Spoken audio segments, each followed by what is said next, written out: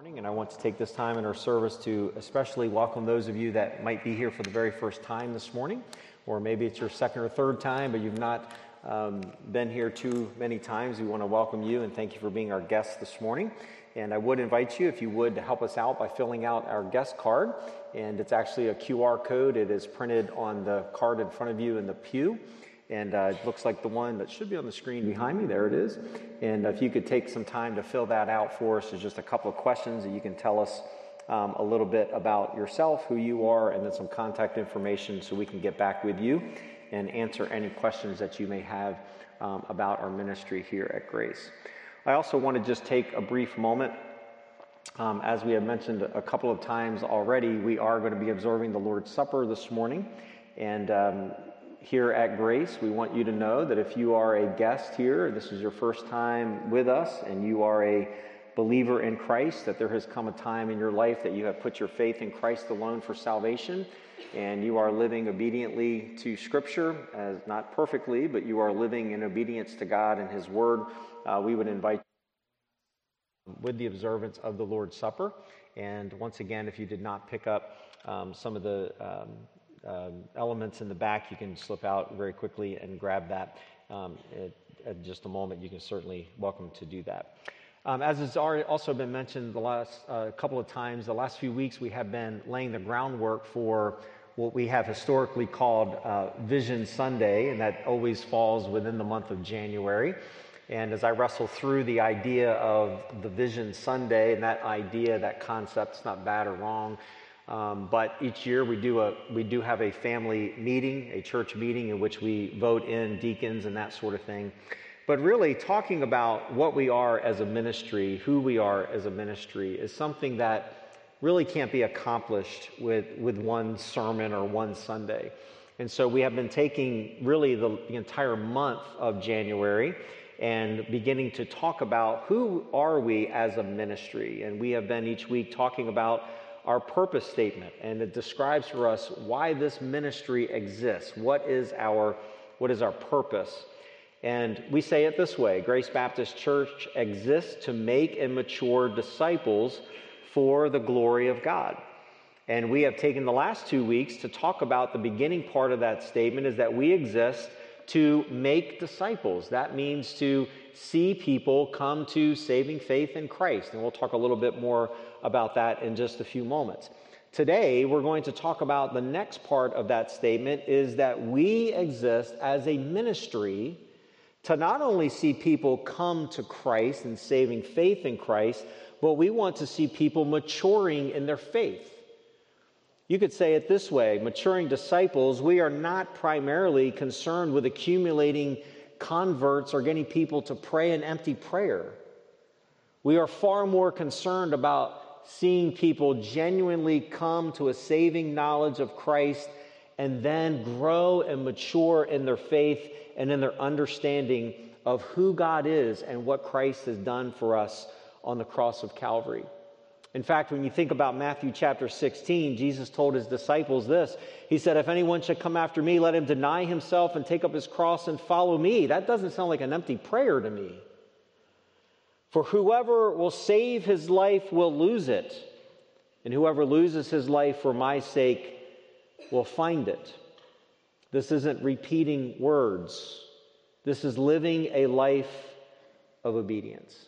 I've been wrestling with this statement that I came across in my reading, preparing for the month of January and February, is this statement of what you win people with is what you win them to.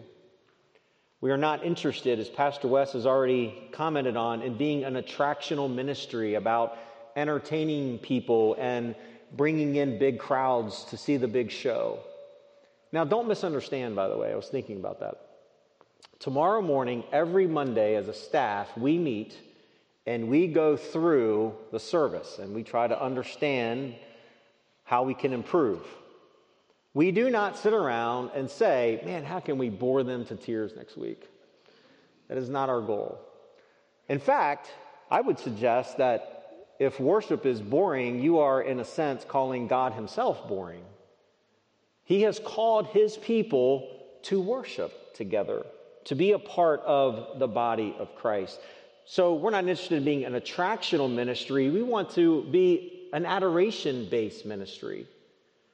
Our goal is to say this: here is God. Isn't he wonderful? Rather than leaving our services each week and saying, wow, what a great service, I'd rather we leave and say, what a wonderful Savior. Our call is to exalt the Lord Jesus Christ, to make disciples, yes, and to mature disciples. For what purpose? For his glory, which we'll talk about in a couple of weeks. This morning, we are actually going to study together 2 verses.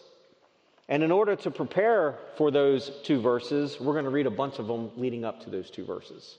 So I would invite you to find in your copy of Scripture the book of 2 Timothy, and I would invite you to find chapter 3.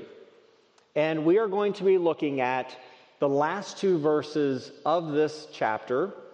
And what I want to do by reading these verses is to make sure that we understand the greater context in which these 2 verses are given. Probably many of you, most of you, have memorized the last 2 verses of this chapter, or you have at least heard them multiple times in your life, because they are very essential. Certainly all Scripture is essential, but they are very important to understanding the nature of Scripture. But I want to read this entire chapter, and I'm going to begin reading in verse number 1. Paul, by the way, is writing to his son in the faith, Timothy, who was a pastor, and he's writing to him and giving him personal instruction. This is a very personal letter as he is writing to this young pastor. So notice verse 1, but understand this, that in the last days there will come times of difficulty.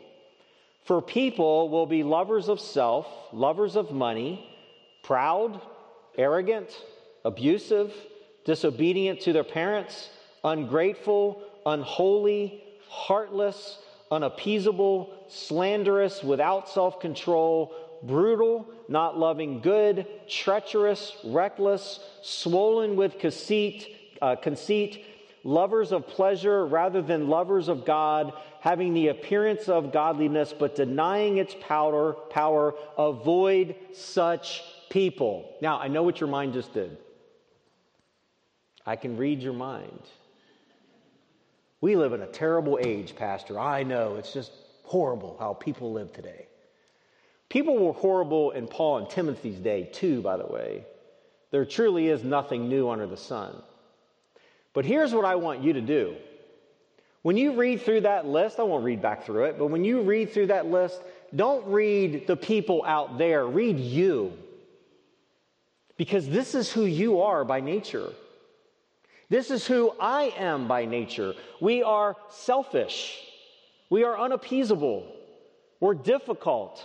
We're slanderous at times. We lack self-control at times. We are lovers of pleasure more than we love God. Be honest with yourself this morning, all of us. This doesn't describe the world out there. Yes, of course, it does, because they're sinners in need of a Savior. But it describes us too. He says, avoid such people. So we should avoid each other as the church. And that's not what he's saying. But those that have this life-dominating issue of sinfulness and rejection of truth, that's who Paul is talking about. Verse 6, for among them are those who creep into households and capture weak women, burdened with their sins and led astray by various passions. Listen to verse 7. Always learning and never able to arrive at a knowledge of the truth.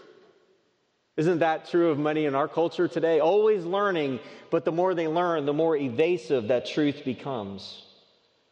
Just as Jannes and Jambres opposed Moses, so these men also opposed the truth, men corrupted in their mind and disqualified regarding the faith, but they will not get very far. For their folly will be plain to all, as was that of those 2 men.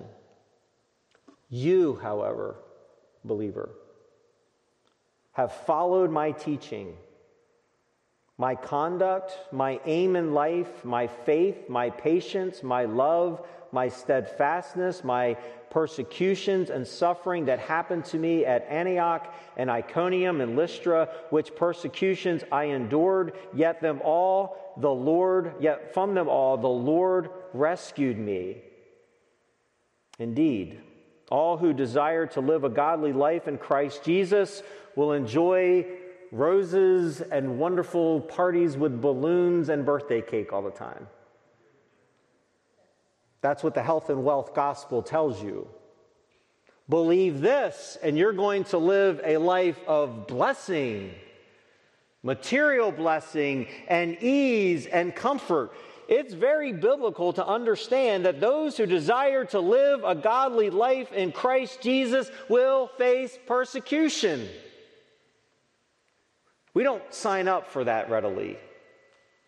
But Paul is telling Timothy that you better understand that if you take in his culture and our culture, it doesn't matter which culture you're standing for truth in, you are going to face opposition. You are going to face trial and trouble because of your faith. Why? Verse 13, while evil people and impostors will go on from bad to worse, deceiving and being deceived. But as for you, Timothy, continue in what you have learned and have firmly believed, knowing from whom you learned it and how from childhood you have been acquainted with the sacred writings, which are able to make you wise for salvation through faith in Christ Jesus. And then the two verses we want to study together this morning. All Scripture is breathed out by God and is profitable for teaching, for reproof, for correction, for training in righteousness, that the man of God may be complete, equipped for every good work. This is the Lord's word for us this morning, and let's pray together before we try to understand it. Father, we thank you for your word. We thank you for having the opportunity to study it together this morning. I pray today that as we look into these couple of verses, Lord, that we wouldn't just gather more information, but rather we would come to an understanding of the importance that Scripture has in our life. God, may this be a time in which we are assessing our own hearts, our own desires, our own selfish desires that haunt each and every one of us. And may we be reminded this morning of the truth that we have been given in your word. And we pray this in Jesus' name. Amen. I can tell you exactly where my love for books began. I probably have told you this before, but I grew up going through public school, and I can remember when I got into the 4th grade, I had a teacher by the name of Mr. Ward. He was, by my memory, the first male teacher that I had ever had coming up through elementary school. And he was just really cool. He was kind of a tough guy, very kind of a disciplinarian kind of a guy. But here's what I remember about Mr. Ward. He used to read to us. And I didn't grow up being read to. I didn't really have that experience. And I can remember him reading Huckleberry Finn and these different things that he would read to us, Tom Sawyer and that sort of thing. And I remember just loving the idea of reading. But here was the problem. I couldn't read. I could read a few words, but I couldn't read a paragraph. I couldn't read a book and tell you what I just read. I couldn't do it. I can't tell you how many reading sheets for Mr. Ward I was kept in off the playground because I had to redo it because I couldn't read and comprehend. Around that time, my dad would drop me off from my little elementary school on his way to work, and we had to go into the cafeteria. It was kind of the holding tank for the kids that didn't ride the bus to elementary school. And I got to know the librarian. Her name was Mrs. Williams. And Mrs. Williams said to me one day, she said, "Jay, would you have any interest in working in the library before school?" She said, "I just need somebody to put books back on the shelf, and I'll show you how to do it." We had this thing called a card catalog. It was really cool. You can Google it later if you don't know what that is. And I remember going to it was better than hanging out with my friends eating toasted cheese sandwiches or whatever they gave us in the morning, which was kind of weird. But I would go to the library, and I remember, okay, this is strange, but I would just like to hold the books and look at them and smell the paper. I still do that. It's weird, I know, but it's good.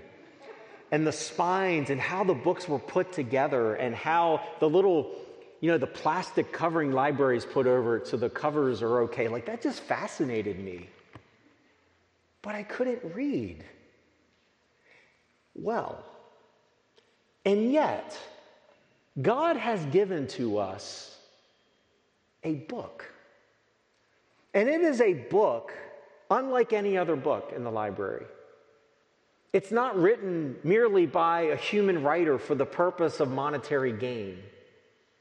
It is a book that has been written by God Himself through the working of men and through, we'll talk about this in a moment, the inspiration of men, that they then took the very Word of God and they put it into writing so that you and I can read and understand and apply and live in accordance to what God has instructed us to do and how we are to live.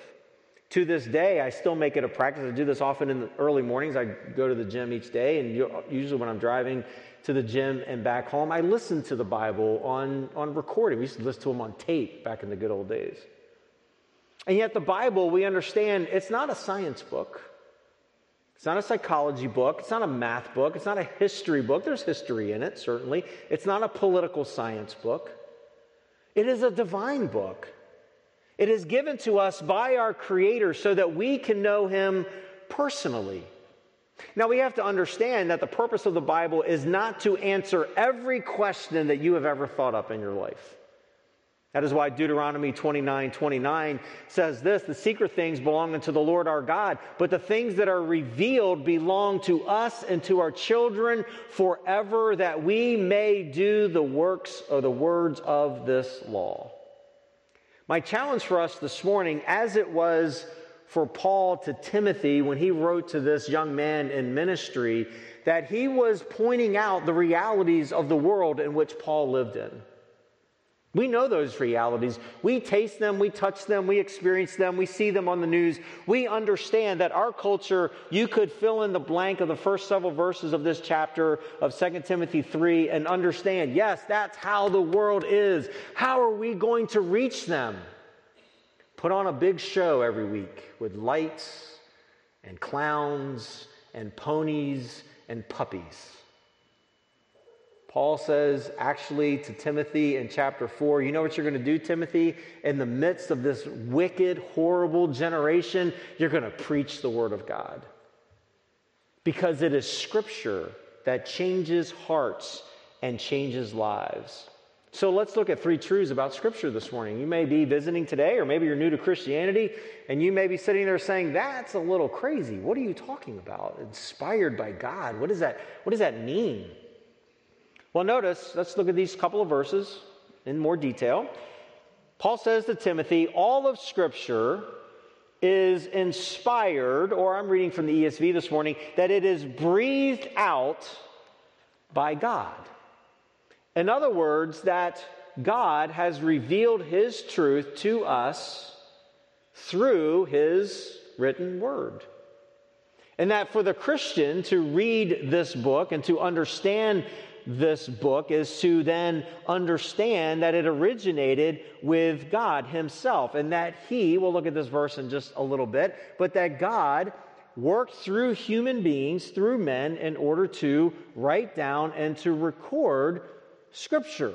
Scripture, all of it is given to us by inspiration of God. There's some other verses for you just to think about and the importance of Scripture. Scripture has been from the foundation of God's people. There has been revealed truth given to them, and us as New Testament believers understand the importance of not just what we call the Old Testament, but the New Testament. And let me share a couple of verses with you to understand how Scripture has always been in the church age, particularly in the church age, of great importance to the believers. John chapter 5, Jesus speaking, He said, you search the Scriptures because you think that in them you have eternal life.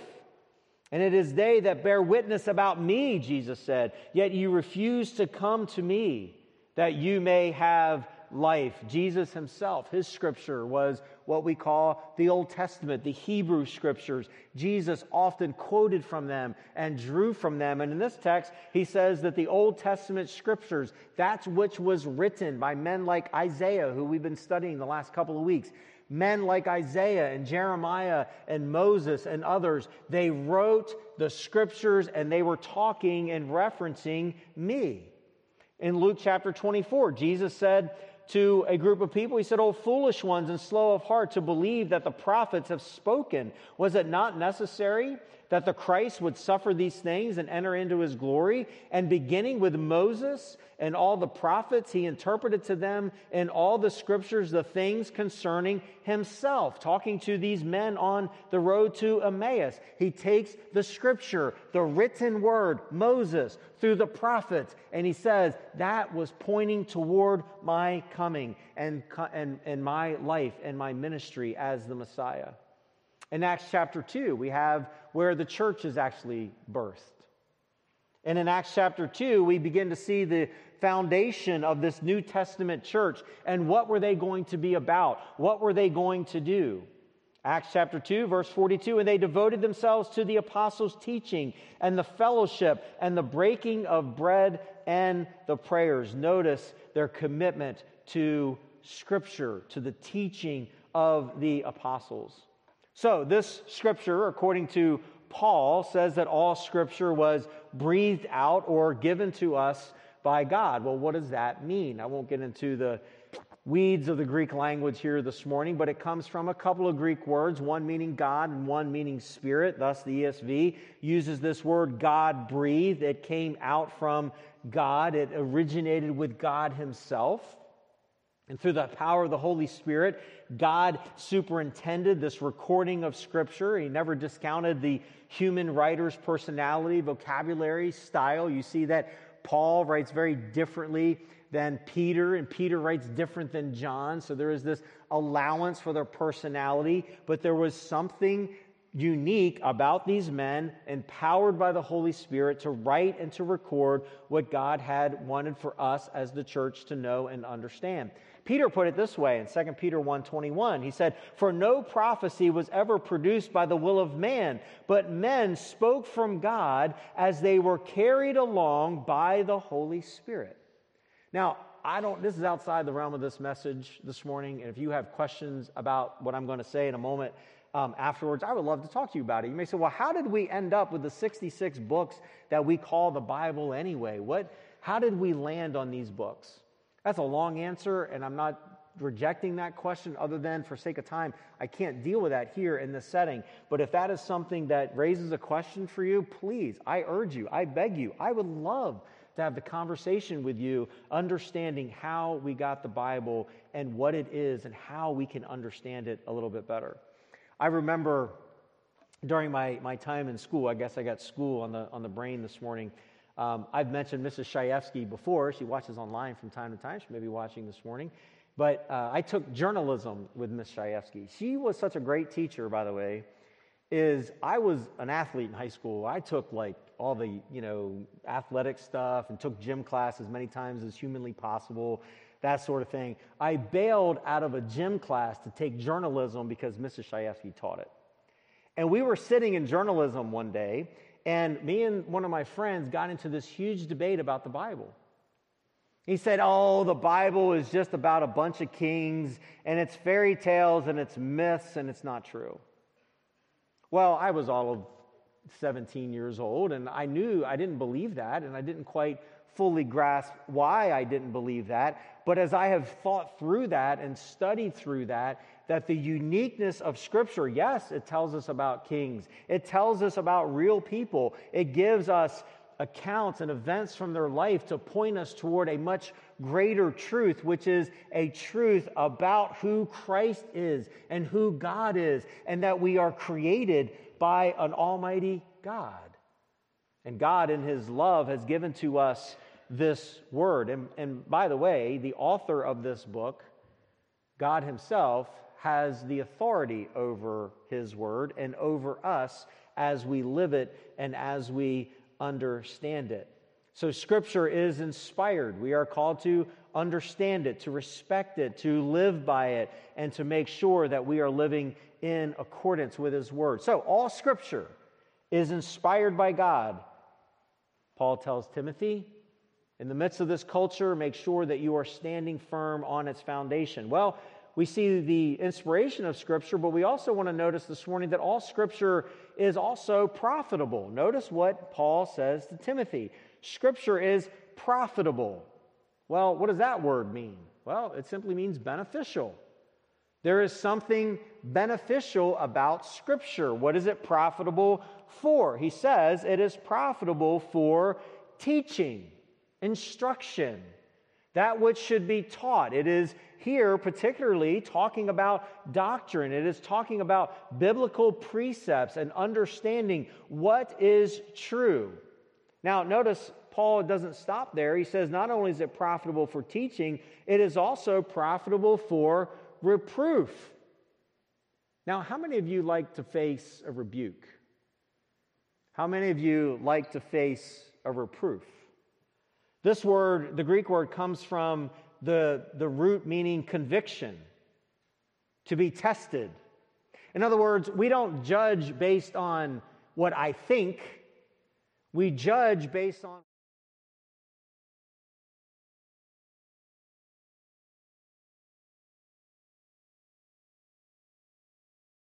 us. It shows us where we are in error, where we have wandered away from the truth, where we have become misguided in our thinking.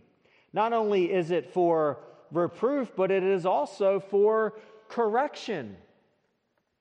That it is for our purpose to be refined through Scripture.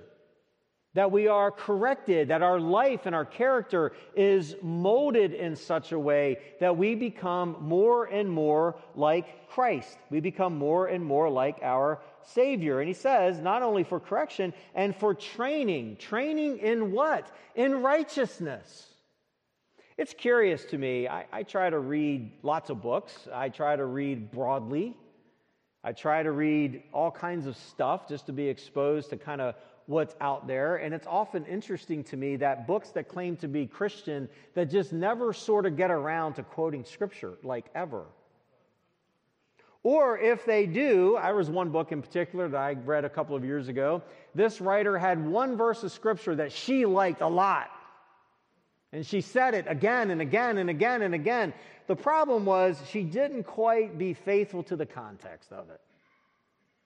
Yeah, that sounds great. It sounds Christian, but reality was not only was there, by my count, one verse repeated multiple times, it was A, taken out of its context, and then B, misapplied, but it was Christian. And yet, Paul says that in order for us to grow, in order for us to be corrected, in order for us to be refined, to become more and more like Christ, we don't need entertainment. We need God's Word. We need Scripture to come into our hearts and lives and to teach us the things that lead us to righteous living. By the way, this last part of this verse 16, this word training, has the idea of cultivating the soul, correcting mistakes, curbing your sinful passions. That this instruction is in righteousness. It is correcting our thinking, our feeling, our acting, and this is so that we can live in such a way that we are living in obedience to righteousness. I've been involved now in ministry with 3 separate Christian schools. And in the first Christian school that I was involved in was actually down in Orlando, Florida, and I can remember 2 messages. Okay, you're talking 15 plus years ago, I was there. I remember 2 messages to this day. Only 2. The first message, I actually don't remember, I should be fair, I don't remember what he said.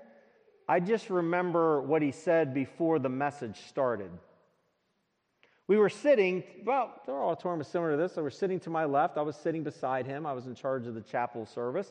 And we're sitting there, and the kids are singing, and they're doing whatever. And he leans over, and he says, "Hey, any idea what I should talk about today?" The Bible would be really good. But if you're thinking about that now, we ought to just cancel chapel now. Because I don't remember what he said, but it was a bunch of ramble that just went on and on and on to fill the time. The second guy I remember, he came in and he was highly recommended. Somebody had recommended, "Now you got to schedule this guy. He's great." And so he came in, and I'll tell you what, he captivated the kids. And within a few minutes, there was a girl next to me to my right. Her name was Gloria. I thought Gloria was going to be on the ground. She was laughing so hard. And that day, it was a buzz. I mean, it was like, that guy was it was the best chapel ever. The sermon was fantastic. He was great. And I listened. And I asked some of the kids, I said, let me ask you a question. What Bible verse was his text this morning? I don't know. What was it? I don't know either.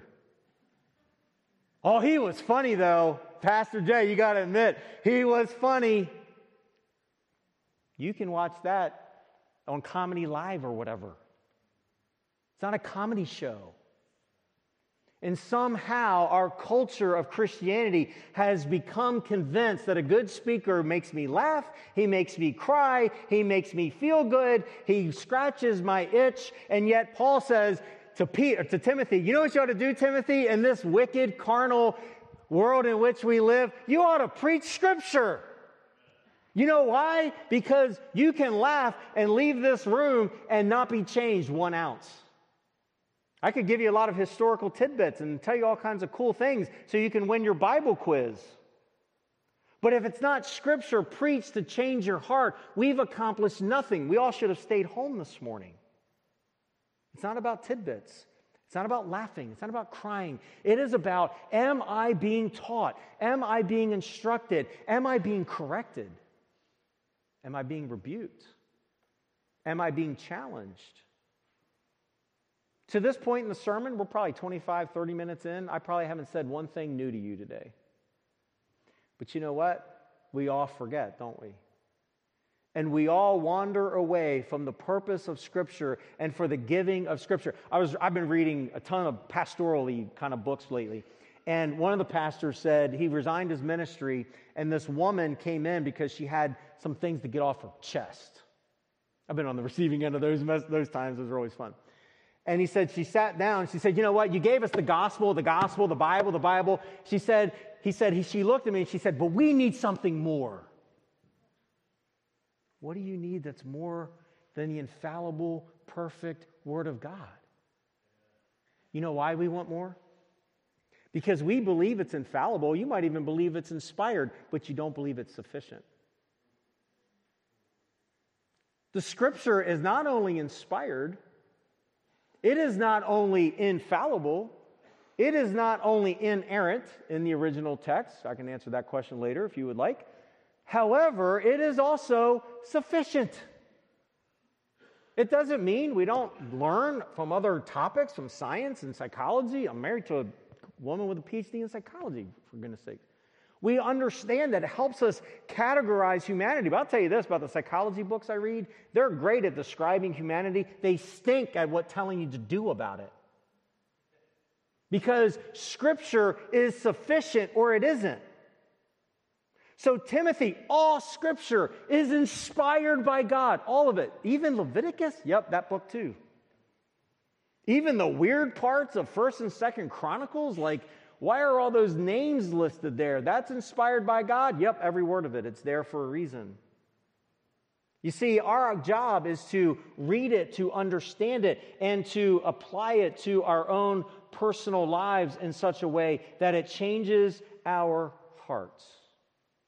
And then finally, before we turn our attention to the Lord's Supper this morning, all Scripture is purposeful. Not only is it inspired, not only is it profitable, there's a purpose behind it. Notice what he says. The purpose of Scripture, that the man of God may be complete, equipped for every good work. This first word means perfect. Now understand something. The Scripture is very clear that all have sinned and come short of the glory of God. No one is perfect. No one lives sinless. No one. Not a person in this room. The only person who has ever lived a sinless life was God in the flesh, the Messiah, Jesus Christ himself. The only one. When Paul says to Timothy that the Scripture is given to us so that we can be complete, that we can be perfect, yes, we should strive for perfect Christ-likeness. The problem is, this side of heaven, we will never achieve that. But we should be striving for completion, for maturity. That is why we at Grace are not going... I've been in ministries like this. You probably have. Man, there's people coming in the front door as fast as they're going out the back door. We want people rooted, understanding Scripture, learning Scripture, applying Scripture, and then taking it out and teaching others so that others can learn the truth as well. Not only is it to bring us to completion, but notice this, to equip you with every good work, to make something useful of you.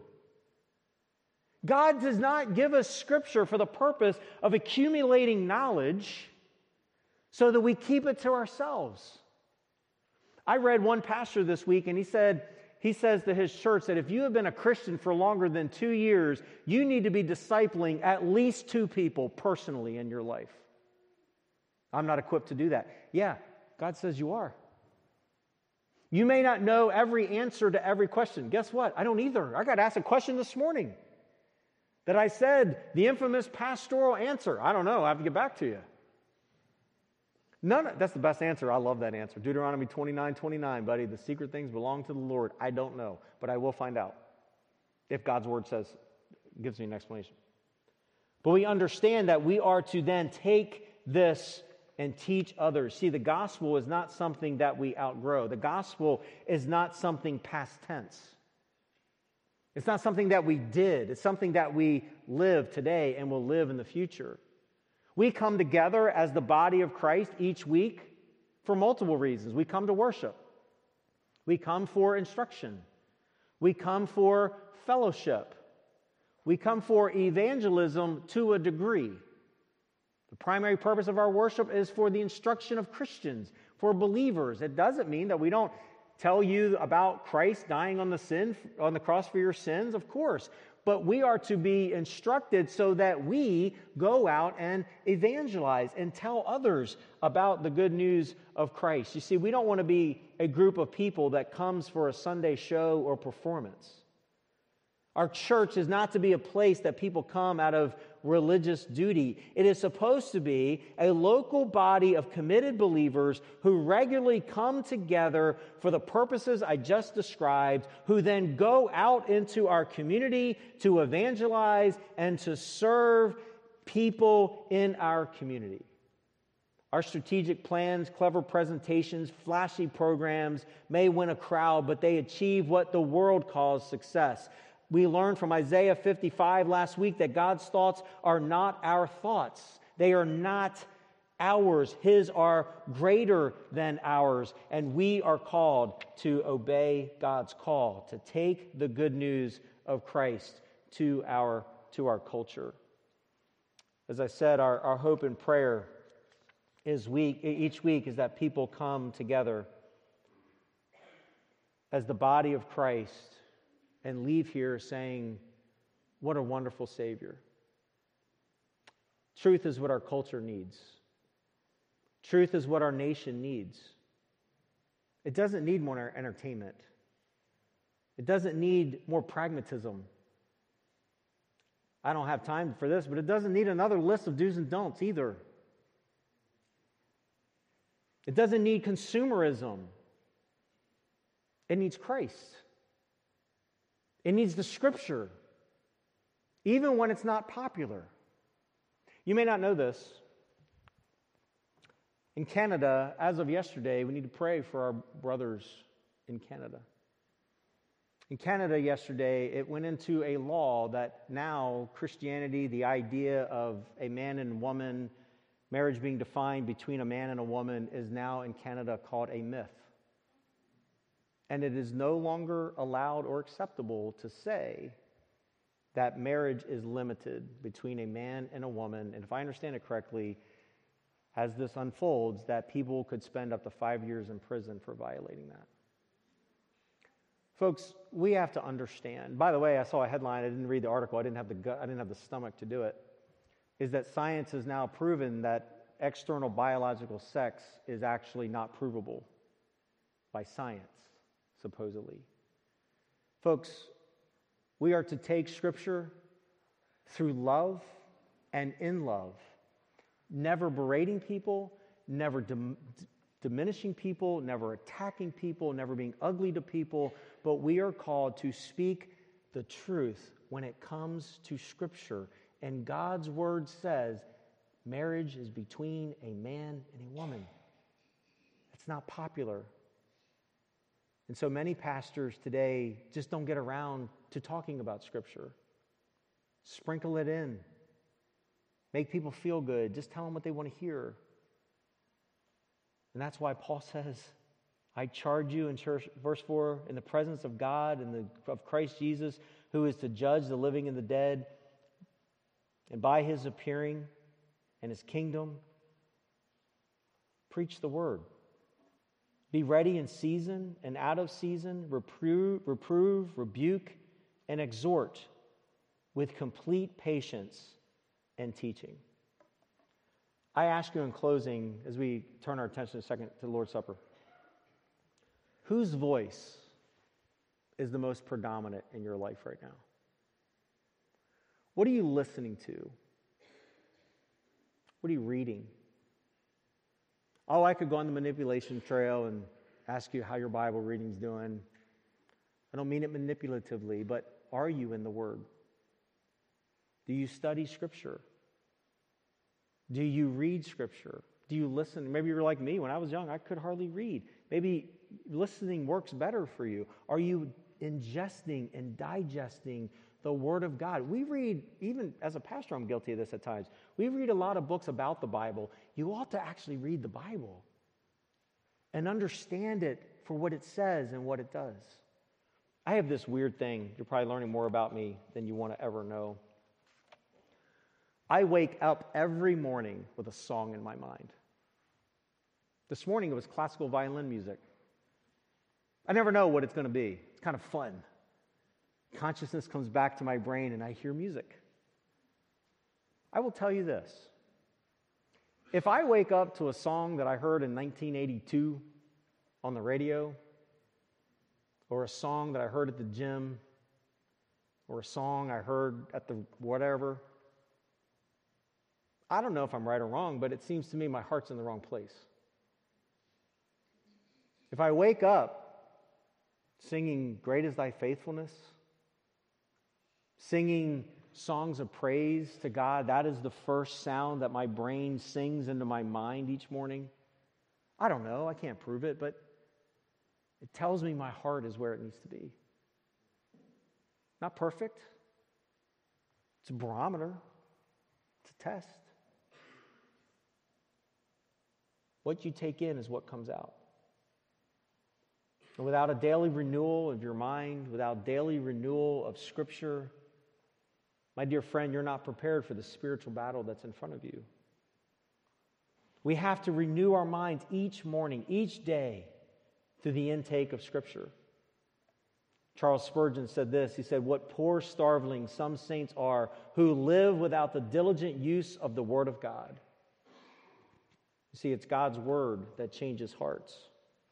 It's God's Word that produces godly fruit.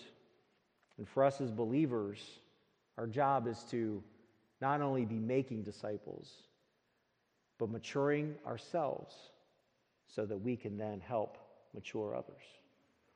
One of the beautiful pictures that the New Testament gives us of kind of the Scriptures in motion and visual is the Lord's Supper. And the Lord's Supper is given to us, Paul tells us in 1 Corinthians chapter 11, that it is given. Actually, Jesus said it at the Last Supper when he instituted this ordinance, when he said that we do this in remembrance of Christ. And so in a moment, I'm going to ask Scott or Wes or someone to come and play a song softly on the piano. And while he is playing, I want you to just take these couple of moments to think through in your own heart, in your own life, making sure, number one, that there has been a time in your heart, in your life, that you have repented of your sin and believed in Christ for salvation. Number two, if you're here as a believer and there is something that you need to repent of, something that you need to get right between another brother or sister in this room or between you and the Lord alone, do that while Scott is playing. And in just a moment when he is finished, we will do as Jesus said, to observe his table as we remember him together. Scott.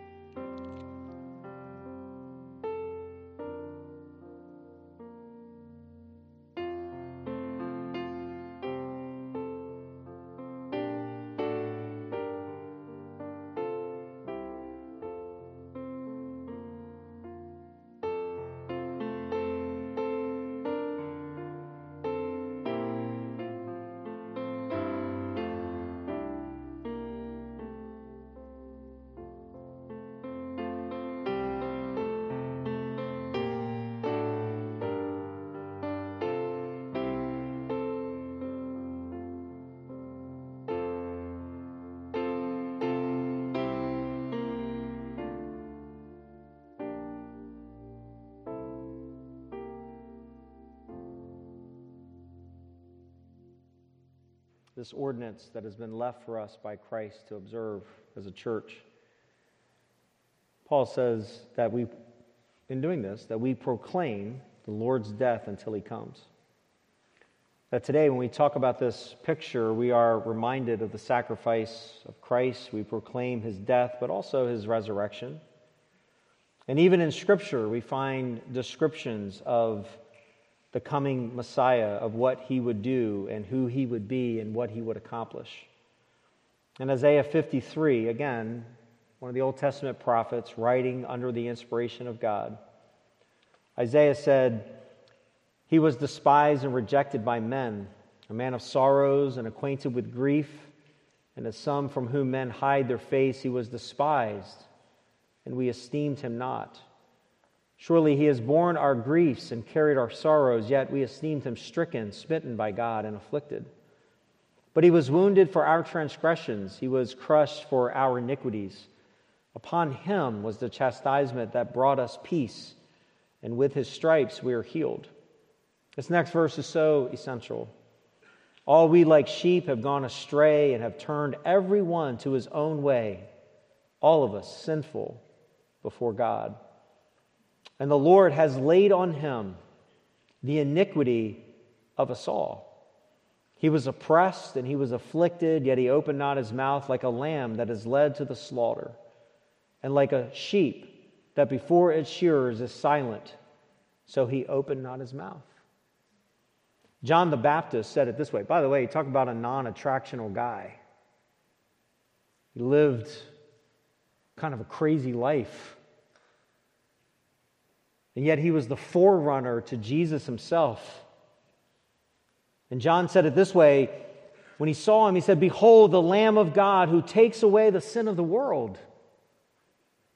That when we observe the Lord's Supper, we are observing the sacrifice that Christ made for our sins on the cross of Calvary. And maybe for you today, as someone has not maybe put your faith in Christ, you don't even know what that means yet, I urge you to understand that we right now, by observing this ordinance, that we are proclaiming the Lord's death to you, that he died for you because of your sin and mine, like a lamb slaughtered.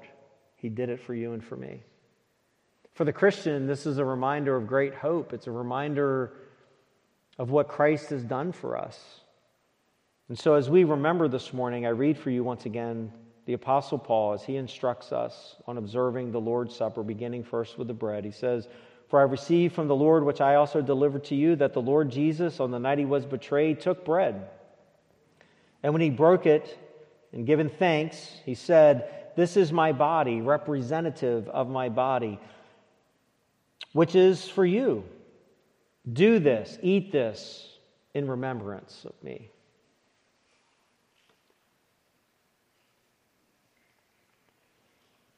The image of Christ's broken body on the cross isn't the complete picture. Paul goes on in verse 25 when he says, in the same way, he, being Jesus, took the cup after supper, saying, this cup is the new covenant or the New Testament.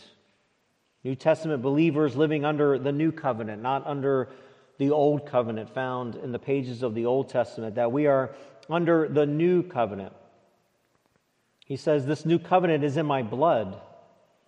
This do ye as often as you drink it, and do so in remembrance of me. Father, we thank you today for the opportunity to take a moment and to remember your sacrifice on the cross of Calvary. God, it's all about Scripture. We do our best to understand it. We are certainly not infallible. We are imperfect people. Guide our hearts, Lord, and our minds to come to the truth that would change our hearts and change our lives, that we would become more and more like Christ. Thank you for the privilege and the opportunity to share this text today. And I pray this in Jesus' name. Amen. On your way out today, let me just remind you of a couple of departing things. First of all, we will sing a song in closing, as we always do at the Lord's Supper. If you're visiting today, you're a guest, I will hang here at the front, and I would like to meet you personally, just take some time to greet you and get to know you a little bit before you leave today. After the Lord's Supper each month, we do receive a benevolence offering. The offering plates are in the back, straight in front of me, and that offering is for benevolence. It doesn't go to help our costs here at the ministry, the needs of the ministry at all, the financial needs of the ministry. This goes directly toward those who are in need. And along those lines, help us out by bringing some more items for the gift bags, the blessing bags that we've been giving out. And you can help us with that at some point. That would be a blessing to you. So Pastor West, come and close us today. Let's stand and let's reprise that first verse and chorus from Build My Life. We'll sing that first verse and then go right into the chorus. Let's sing it together.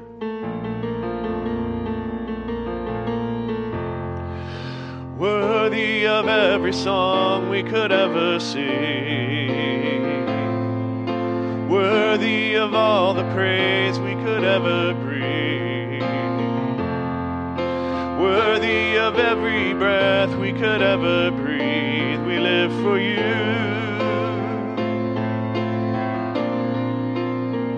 Going right into the chorus.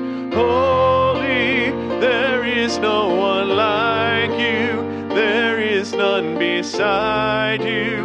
Open up my eyes in wonder and show me who you are and fill me with your heart and lead me in your love to those around me.